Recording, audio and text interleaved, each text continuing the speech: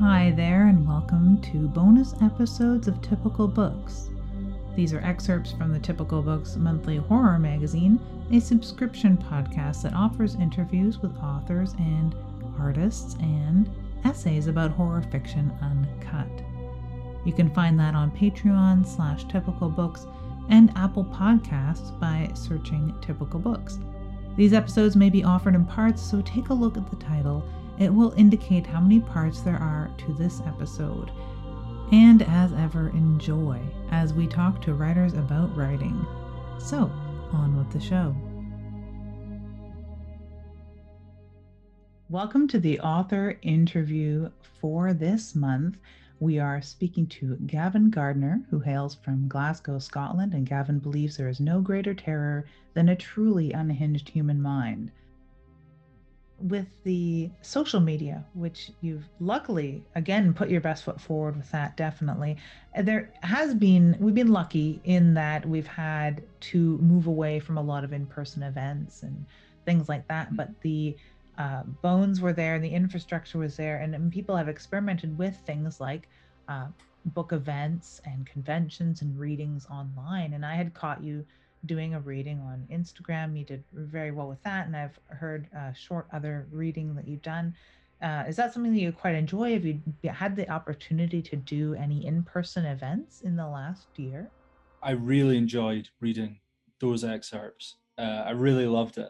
I used to like acting at school, doing plays, that kind of thing. I think there's a bit of a performer in me, a bit of a diva maybe.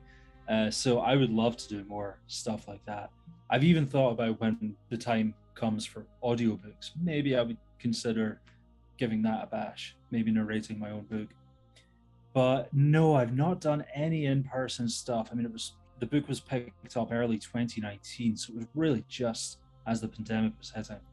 And that's another reason I had that revelation I told you about, where like I just figured I need to use my imagination to figure out how to stand out. I can't just go down like generic routes, because when the world's in lockdown, how do you like get your book out there? How do you do any meaningful promotion? So yeah, I've got social media to thank for that, of course. But yeah, I want to get to some conventions, maybe some horror or fantasy conventions. Set up a wee desk, just try and convince people they need more disturbing horror in their lives. And there are some great macabre cons in the UK. And I mean, you are in the land of Waterstones, where I had heard of Waterstones as of such. It sounds like a magical, almost Harry Potter-esque bookstore to me, even though it's just a bookstore.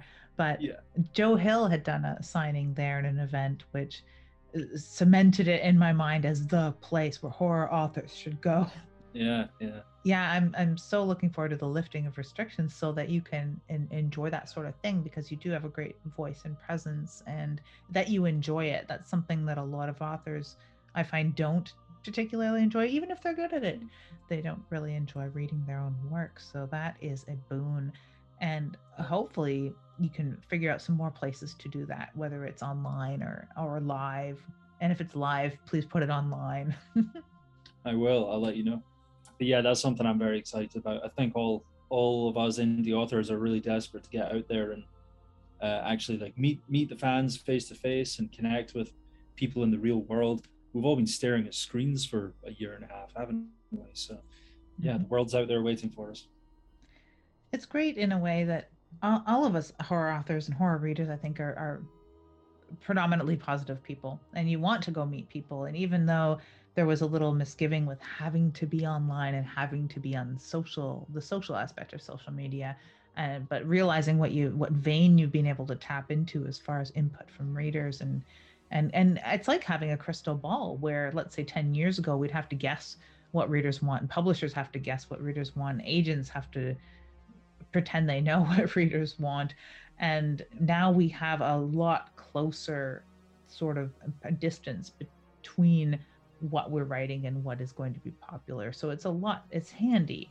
But then for all that positivity and glad handing and happiness and togetherness and kumbaya, you write some very dark stuff, if I might say so Yes. myself. Oh, you may very much. Do other writers that you know, perhaps, or readers, have they responded perhaps negatively, or are there family members that have that colloquial reaction of, why do you write such horrible things? Have you had any negative responses to these dark topics? I've I've really I've really had none. I've really had none, and it was which is great, of course. It was going to go one way or the other with this thing because you've read the book. You know it's a very grim tale. It's very nihilistic. There's not really very much positive you can take away from it. This was all totally deliberate. I wanted to. We talked about subverting the genre earlier, and I was a bit tired of. Okay, it's a great book, okay, but I do refer to this sometimes as the Save the Cat generation, where we are painting by numbers to a degree, and I've just read so many books in the past sort of decade that just seem to be jumping through the same hoops, and story structure exists for a reason. It's been by and large the same for centuries, so these archetypes and tropes exist for a reason, and I've got nothing against them, but I did want to do a bit of a mic drop. I wanted to smash the guitar on the stage, do a Pete Townshend. Um, yeah, and so part of that was just going as grim and nihilistic and despair driven as I could. And it's been really affirming to see that people have really dug it. People are into it. It's something I've always believed. We've all got a psychological need for the macabre, and people have just proven that theory by lapping this book up. So yeah, I'm gonna write more grim shit for sure.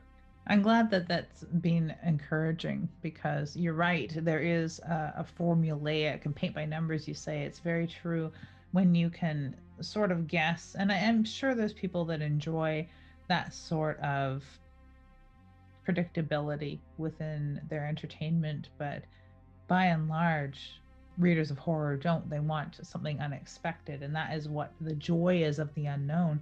Even in its most basic form, horror wants to push an envelope or subvert the norm or do the unexpected. So you're exactly right. And I'm really glad that you haven't thought, well, maybe it'd be easier to write a cozy mystery, a creepy cozy, or stay in like a tamer thriller genre because of Mm. input from readers or those around you.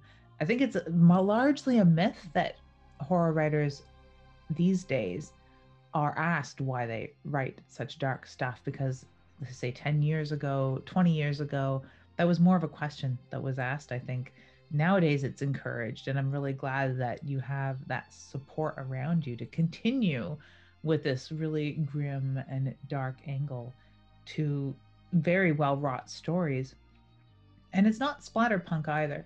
I mean, when you say smash the guitar on stage, in For I, there is definitely a moment of that for sure. It gets almost into splatter territory.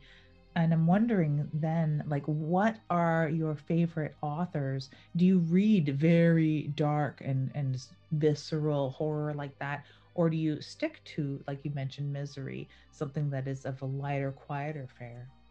Um, Again, like confession time. When I decided to write a book, I wasn't that well read in the genre.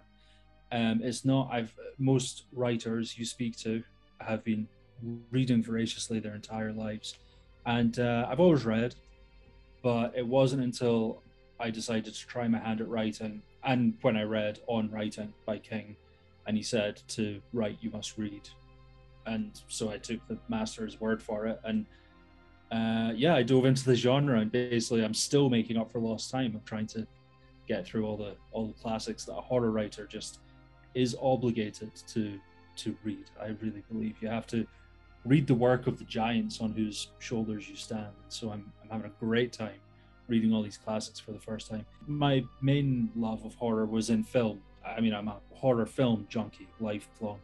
And yeah, I love the gory stuff. I love the extreme stuff. I love the psychological stuff. I love it all. Um, and I've dipped my toes into splatterpunk in the splatterpunk novels. And yeah, so for Raya, I did kind of want to draw on that. I wanted to get some blood and guts in there somehow, but the priority was making it an integral cog in the machine. I didn't want to just throw a spice in the mix for no good reason. And so I hope I paid tribute to those, because I think like blood and guts and gore can serve a very important purpose, and it gets a bad rap. But no, I could talk all day about why it's a valid part of the genre. Um, but yeah, because this was all new to me, and because I didn't know as much about structure then as I do now, I look back on the book and I can see how it may be flawed in certain ways. Like it doesn't get really brutal until about halfway through, and then it's just, as you know, it gets quite grisly and stuff. But yeah, the idea of the plan was never to do a copy and paste horror. I always thought of it more of as an experiment, and I think it's a bit different. So yeah, I'm happy with that. Yeah, that's the most refreshing thing. I think, especially being a new voice in horror, um, your your writing voice comes out quite strong, and it's certainly not trying to emulate any other author. And that makes a lot of sense, saying that you haven't read, you're not as widely read in horror as far as the genre. And that makes a lot of sense. Coming from the film thing, though, I find them very interchangeable. A lot of um, writing conventions I've been to, they don't talk about film, and it's like forbidden really to draw parallels. Ah, But so many films are based on books. So many of us that write watch a lot of horror film and really appreciate that. So that makes some sense where you've able to pull out the story thing you had mentioned, speaking with someone very into film about story and talking at length about the craft. It's very similar. That Story by Robert McKee and On Writing by Stephen King are two very important books, of course. One is about writing screenplays, for crying out mm, loud. And I can listen to my podcast partner at yeah. splatterpictures.net, Dead Air, where we talk about horror film specifically. But we end up talking about Stephen King all of the time. Not that he's as widely read either, but I am, and so many films are based on Stephen King books. So I mean, I'm really glad, and it's refreshing. And I think that's why your voice is so unique, because you're not, full of all of the other books Mm-hmm. that so many other authors are when they're so widely read. That could be it. Yeah, I realized very early on that there's the real danger would be imitating the films I love and replicating, trying to make a movie work in a book, because I find it really fascinating the parallels and the differences between a book and a movie. And I think it's really important. You have to remember the format you're writing for, because both formats give you so many opportunities. There's things you can do in a movie that you can't do in a book, and there's things you can do in a book that you can. And so you have to be very much. And I've read a lot of books that just feel like they're trying to be movies, and it's such a shame, because your arsenal, your array of tools and weapons at your disposal, they're just gathering dust. Like you need to appreciate the medium in which you're working. And I tried to do that, but I also took a lot of stuff from films that I have picked up over the years for sure. Have you thought of crafting For Rye into a screenplay at all? Well, funnily enough, I did a lot of studying of screenplays. No, sorry, this was after once I'd finished For Rye. I went back to read some of the old writing books I read before I wrote For Rye, and in preparation for this new novel I'm writing, I went back and read some of my old writing books. And in the process, I got into watched a lot of screenplay tutorials, listened to interviews with sort of screenwriting legends, and turns out there's loads of stuff you can take away, loads of valuable lessons to be learned in the construction of a movie script and an actual screenplay, and it's a wealth of information. Any authors listening, I totally recommend to read a screenwriting book. But in terms of me writing a screenplay, I don't think it's something I could do. I don't think I could whittle down my work in that way. I think maybe you need a certain detachment to your work to be able to convert it to film. So I would give that to somebody else. Maybe if Ari Aster fancies, he's welcome to. That makes sense. That makes sense. I think you're definitely right. You need a little more distance there. And I think that's why the film novelization on the other side of the coin is a craft in and of itself. I would have loved to see some of For Rye on film, that's for sure, because it is painted just so vividly. I'm looking forward to The Last Testament of Crichton Smythe, just in case there are some more very realistic snippets of the countryside or the city. Does it take place entirely in the countryside or one or the other? Something I decided early on was that every book I want to really put a new spin on what it is I'm doing. And The Last Testament of Crichton Smythe is a total curveball. Imagine For Rye and think about everything you know about For Rye and then just drop it off a cliff. Um, this is set in a fictional American city. It's set in the US. It's even written in US English, because it's from the perspective of an American, a young man. I kind of see it as my American Psycho meets Catcher in the Rye. It's an unreliable narrator, a bit of a twisted gentleman, but it is in a funny sort of way, maybe a coming of age story, a disillusioned guy in this city who's a very peculiar skill, and he's trying to figure out what to do with it. Yeah, it's a weird one, all right. Actually, talking about movies, Hereditary hit me really hard. Ari Aster's Hereditary, I really loved that. And it was around the same time that Midsommar came out that I was writing Crichton Smythe. And I was really fascinated by how he'd gone from Hereditary, which is somewhat analogous to For Rye in its nihilism and grimness. Mm-hmm. And then he'd gone into Midsommar, and I was really taken aback by the comedic element he injected into that film. I thought that's a genius move, because you know what people are expecting from you, and you've just turned it on its head, and you've gone with the daylight horror thing. And these unexpected components have actually heightened the horror.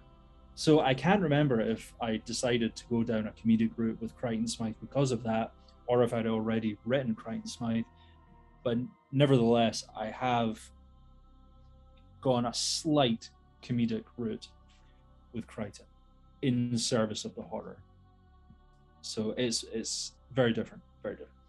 And I'd have to say there is not one laugh to be had in For Rye. So that's neat. I'm looking forward to seeing this new angle, definitely. Is it a very long book? About how many pages in novella? Because that span kind of gets into novelette territory or long short story. About how long is the new novella? It's funny, yeah, the definitions of all these, because I write flash fiction, as you know, as well. But my flash fictions could kind of be seen as short stories, so it's all quite undefinable.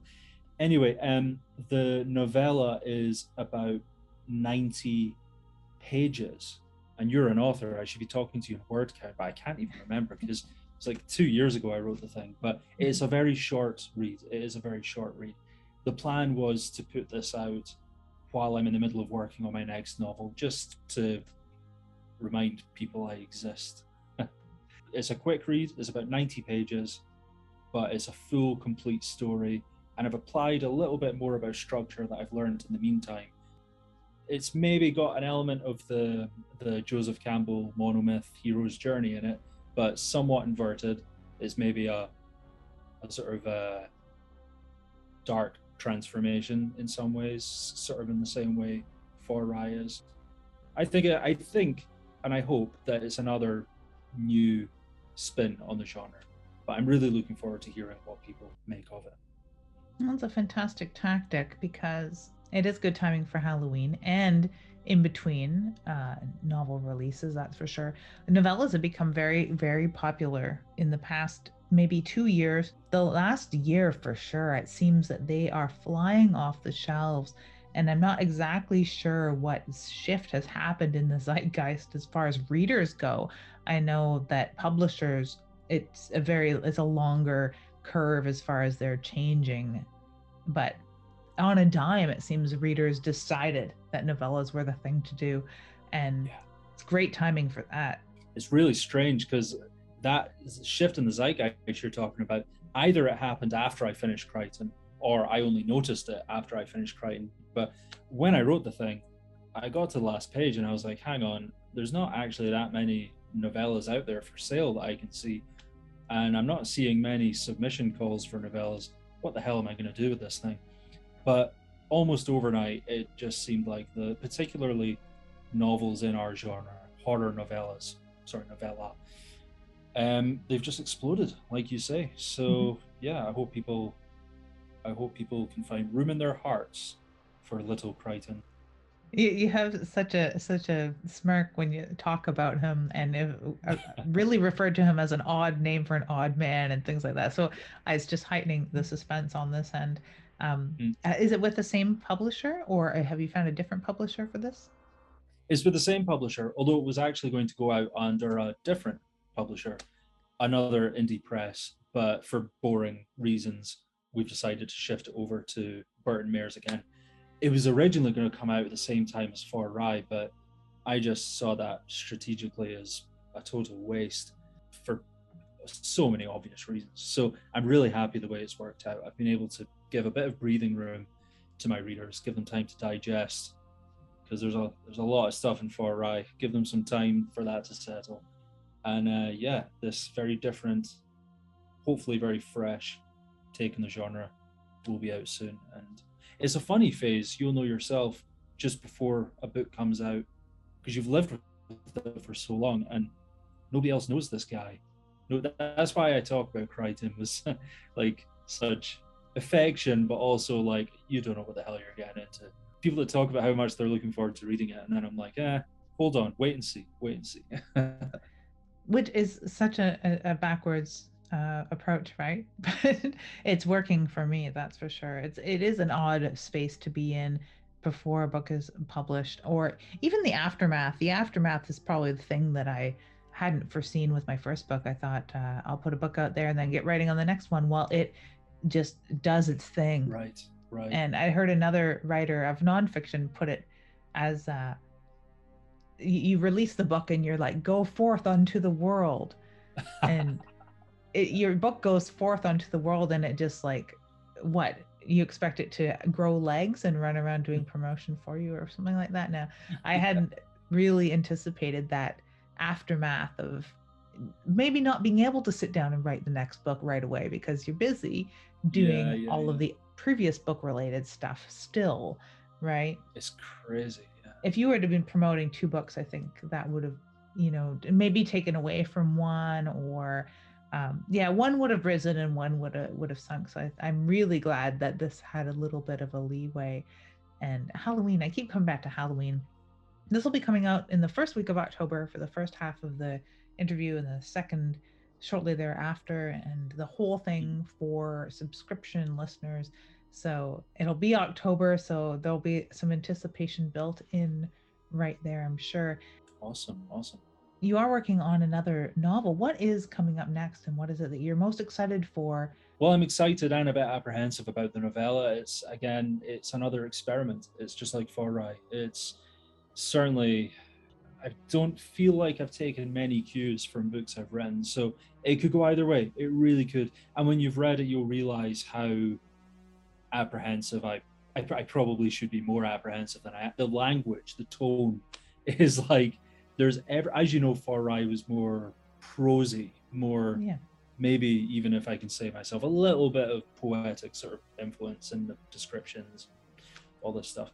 Crichton is just a rambling madman in some ways. So it could absolutely go either way. So I'm excited and apprehensive about that. But you were talking about all the work that a writer does when a book is finally released, and the nasty surprise that there's a far less degree of autonomy to a book than we would like. You have to coddle it through its lifespan. So I've not had much time to work on the next novel, but the momentum is picking up now. Like I said, I'm a big plotter, so I'm about 75% completely plotted, and then it will be the first draft and all the editing and developmental stuff. So yeah, Witchcraft on Rooken Ridge is on its way. That's an ode to my love of folk horror. It's a folk horror set up a mountain, up an Austrian mountain, and I usually describe it with the words cults, caves, and cannibals. The three C's. Yeah, the three C's. Yeah, so it's going to be fun for all the family. That sounds exactly up my alley. And folk horror has had a light shone on it since The Witch made itself so big, and people remembered how much they loved things like The Wicker Man. So that sort of story set up a mountain, caves and cannibals added into the mix. Wow. Have you Yeah. found that this journey has been a little quicker because you've got sort of a map to follow from writing your first debut novel? Has this gone a little smoother so far? I thought it would, and the process has been smoother.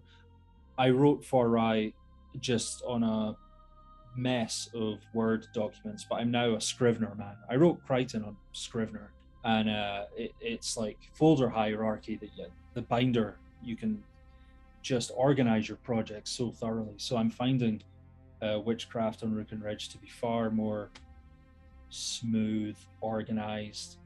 But yeah, there's just been so many other things, namely promotion of the other books, that I've just not been able to get my head properly in the game. But I've been slogging on. I've not been skiving too much.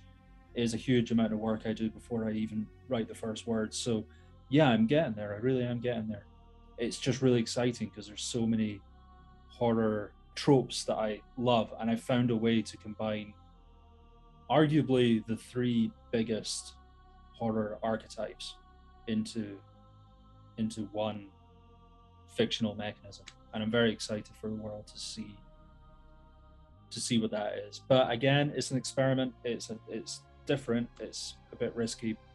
It could die in the water, but we'll see. We'll just have to wait and see. I'm glad that you're so willing to experiment, especially with the caves, cults, and cannibals. As I said, the three C's, some of my favorite Yeah. C's out there. That's Yeah. fantastic. So, where can people find you online? You spend some time on Instagram, a little on Twitter, but you have your website. What's the best spot to find you online? I'm most active on Instagram. I find that's just such a positive platform. Everybody's there just for the same reason, just to celebrate this genre and to celebrate reading and storytelling and to support each other. But I've tried to make myself present on all the main platforms, and you can find my link tree, which has got a list of all my various platforms. But I always encourage readers to and just fans of horror to get in touch. I'm always up for talking to new people and hearing about any insights people have on the genre. I'm not as scary as my books might suggest. Not at all. It's been a pleasure talking to you today. And I look forward to talking to you again. So, after the Please. novella, perhaps next year sometime, maybe we'll make it an Yeah. annual hangout, something like Yeah. Yeah. that. Yeah. But thank you Yeah. so much for taking the time to talk to me about your writing today, Gavin. Thank you, Lydia. It's been an absolute joy, and I'll you can have me on any time. You know where to find me. Awesome. And thus ends the bonus episode for today. And I'll thank you very much for listening. Of course, check back soon for more bonus episodes. These aren't found on the YouTube show. So, as a special thank you to listeners of the podcast, here we are. You can find the essays at typicalbooks.com. And if you're interested in the full length episodes, check out the Patreon or Apple Podcasts. If there's anything that you think that I ought to be talking about on Typical Books, let me know, and make sure you have an ooky, spooky day.